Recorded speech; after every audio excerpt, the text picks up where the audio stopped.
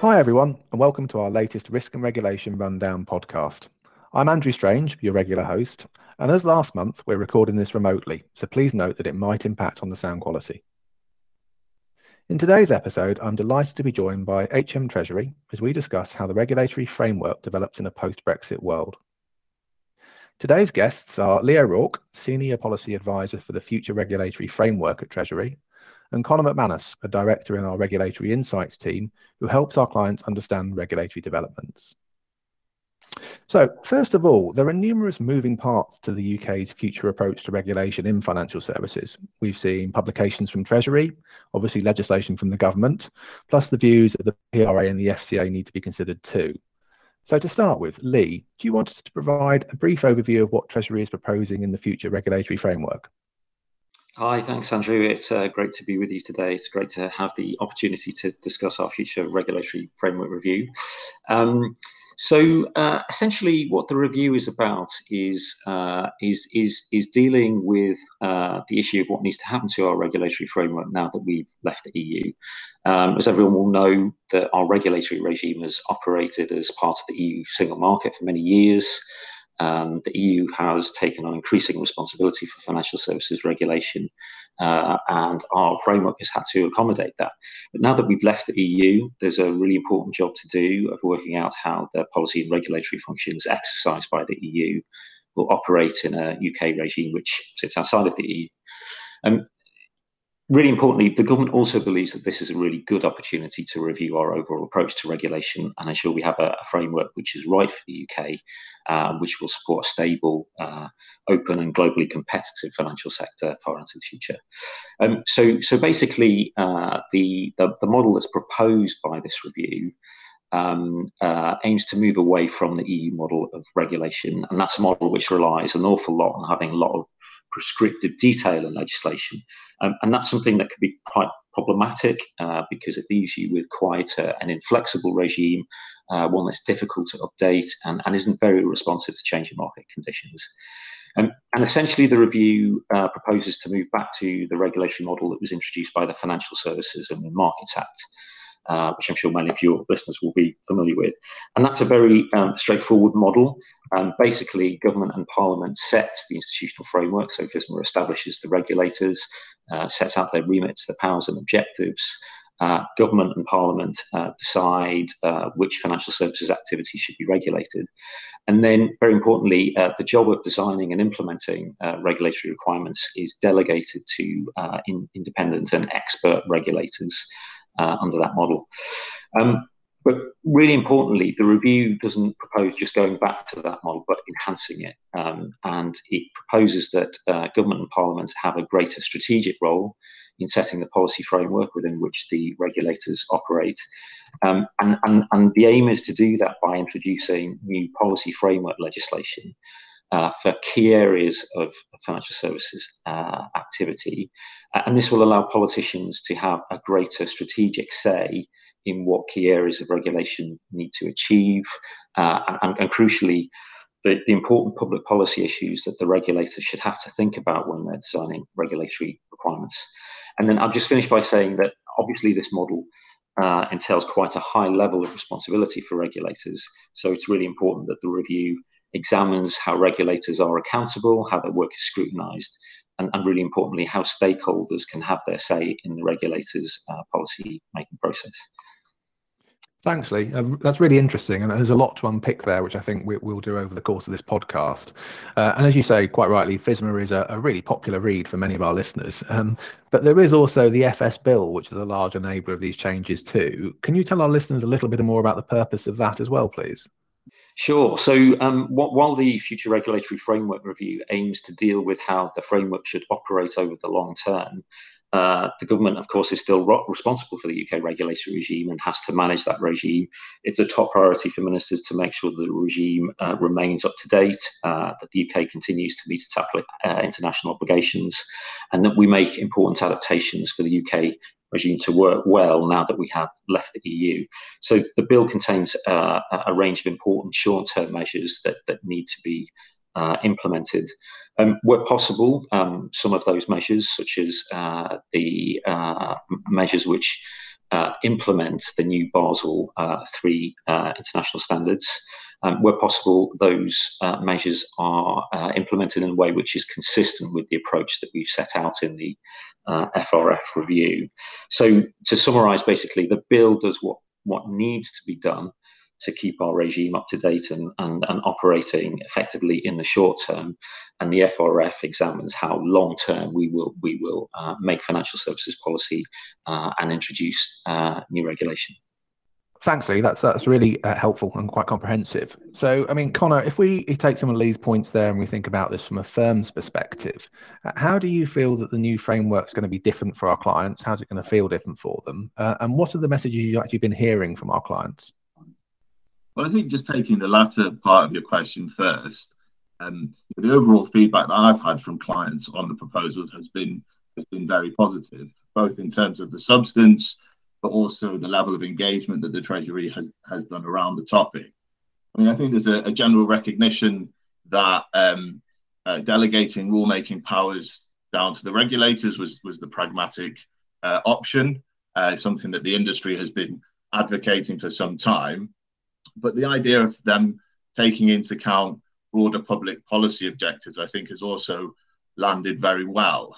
In terms of what will feel different for firms, I mean, clearly they are very familiar with engaging with the UK regulators and their rule book. But I think, clearly that's going to be an even more important relationship. And I think the point that Lee made around this being an opportunity for the UK to really fundamentally reassess its approach to regulation is a really important one. I think there certainly is scope to use this as an opportunity to make the UK's regulatory framework more accessible. And I think that's a really important topic for the sector to engage in. I'd certainly agree that there are lots of really positive aspects to this, and it could be a real force for change for good. But the cynic in me always worries about the downsides of these things too. Does the proposed framework have any particular challenges for our clients? I know you and I have discussed independence at some length, but there must be some concerns that are filtering through too. Yeah, I mean, so that point on independence is obviously a really important one, and I think was one that was discussed at the Treasury Select Committee with the CEO and chair of the FCA recently. And I think, clearly everybody recognises that having independent regulators is a real asset for the UK and one that needs to be preserved. I mean, I think in terms of other challenges, clearly there's a bandwidth issue for the regulators. They are going to have a lot more policy making to do under the new framework, and they're going to have to resource that.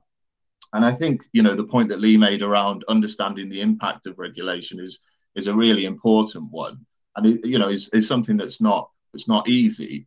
And, I think it will be a challenge both for the regulators, but also the sector to properly articulate and understand the impact of regulation on those various public policy objectives that they'll be looking at. Thanks, Connor. So Lee, I think there are some valid concerns that have been put forward there by Connor, certainly around bandwidth and resources and impact and the interaction with that public policy agenda. What sort of response do you have to that from Treasury? How do you think you're going to be able to overcome some of those challenges? Thanks, Andrew. Well, I hope I can be quite reassuring on those two particular challenges. So one of the reasons that ministers think moving back to the FSMA model and enhancing the FSMA model is the right choice for the UK is that the role of independent regulators is central to the way the FSMA model operates, and ministers are determined to ensure that the independence of the regulators won't be compromised. What we're proposing with new regulatory principles is not greater political control over what the regulators do, but just making sure that elected politicians have an appropriate say in saying what the regulators must consider when they're designing regulatory standards, and crucially, that the regulators are fully transparent in explaining how they've thought through those issues. But at the end of the day, the policy judgments on the standards and the requirements that will be needed will still be the judgment for the regulators to make. And then on the resources of the regulators, I think it's definitely right to acknowledge that whilst we're not expanding the remit of the regulators under this model, they will, of course, take on more work and more responsibility in exercising greater policy discretion within those existing remits. But what's important to remember about that is we already have well-established, large, internationally active regulators who are well-resourced. And in particular, the regulators have had to think carefully in recent years about making sure they're adequately resourced to deal with the consequences of Brexit. So we think the regulators are well placed to take on the level of responsibility that's proposed by the review.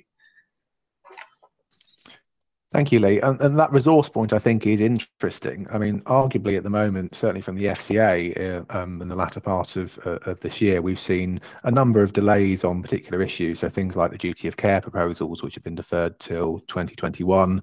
We've seen other activities such as the exit fees and platforms actually removed altogether from workflows. So clearly they are reacting to some extent with that resource point. But one of the other things that sort of occurred to me was that one of the risks I could see is that with the new objectives being set on an activity-specific initiative, so regulators creating a UK version of Solvency II, for example, is there a risk here that regulators will focus less on those kind of rulebook specific initiatives, so things like vulnerable customers where there isn't sort of underlying rulebook, or that platforms piece as well? Do we think we're going to see less of that kind of activity and more of a focus on those specific areas of activity that they're tasked with dealing with? Thanks, Edward. That's a really important point, actually. So the new activity-specific regulatory principles are obviously intended to set out important issues that the regulators must think about that are specifically related to that particular area of activity or regulation. But crucially, ministers aren't proposing to change the overall statutory objectives, which inform everything the regulators do. So, for instance, the objectives around safety and soundness of firms, market integrity, or consumer protection will stay in place. Ministers think those are the right overall objectives and will continue to give the regulators the right focus for what they need to achieve in a broad sense with their regulatory responsibilities. I can certainly see a logic that says if it isn't broken, don't fix it. But equally, the FCA came into being in 2013. It got concurrent competition powers in 2015. So those overarching objectives haven't actually changed in a number of years. And certainly, if I think about the market over the last 10 years, and you think about stuff like AI or crypto and things, it is quite a different world that we're operating in nowadays. Do you think maybe this is a missed opportunity to have changed some of those objectives? Thanks. Yeah, well, how those objectives operate within the regulatory framework is a really important issue, actually, and this is acknowledged in the consultation document. So, although ministers aren't proposing to change those objectives, they have been examined, and as ministers are responsible for the overall regulatory framework, they will always keep those objectives under review. But ministers concluded that those objectives remain the right overall objectives. But actually, we think in practice they will be strengthened by the introduction of specific regulatory principles. So we can deal with emerging issues. So, for instance, you mentioned the rapid development of business models and new activity in the fintech and payment spaces.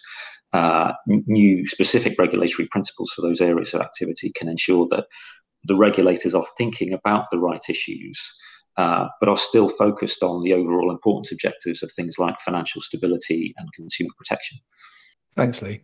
And as you say, this is a consultation. So is this a one and done consultation? What's the sort of future timeline of activity for Treasury on this?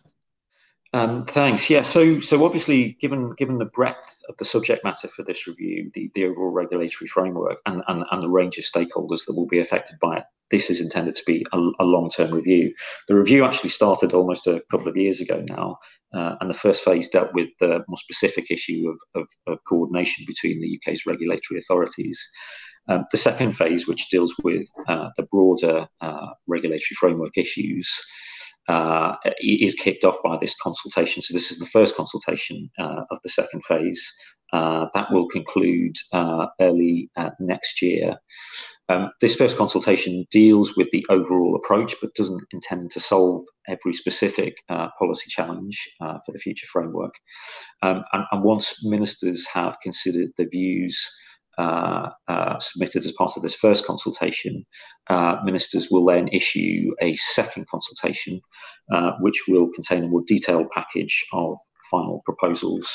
and also set out how the approach is intended to be delivered, how we'll transition to the future framework. And that consultation will be issued sometime in 2021. Thanks, Lee. So, Connor, that's the first consultation of the second phase before we go into the second consultation that looks at the transition. So it's going to be a quiet year for firms then? Well, I think 2021 is certainly looking like a very busy year from a regulatory perspective. And I think, as you alluded to earlier, Andrew, the regulators are starting to react to that. We saw some announcements this week in terms of delays for CRR2 and IFR in the UK, which I think is a consequence of the amount of pressure that the sector is under from a regulatory perspective. And actually, I think the response from the authorities shows the importance of that first phase of this review that Lee just mentioned. And the regulatory grid, which is now being published, was the mechanism by which firms fed back on the amount of change we're going to see next year, and resulted in a policy response. So I think that's a positive implication of the review that the Treasury is undertaking. Yeah, thank you both. That was a really useful discussion, actually. Given the pressures that are faced by firms at the moment, as we say, in terms of regulatory volume and the Brexit transition ending, and obviously addressing the COVID issue, I think it's great to see that Treasury and PwC are working to highlight these important changes. As always with our podcasts, though, is there one kind of key message you'd like to leave with firms as a takeaway for what this means for them, or why they should all engage with the consultation process? Lee, I will start with you.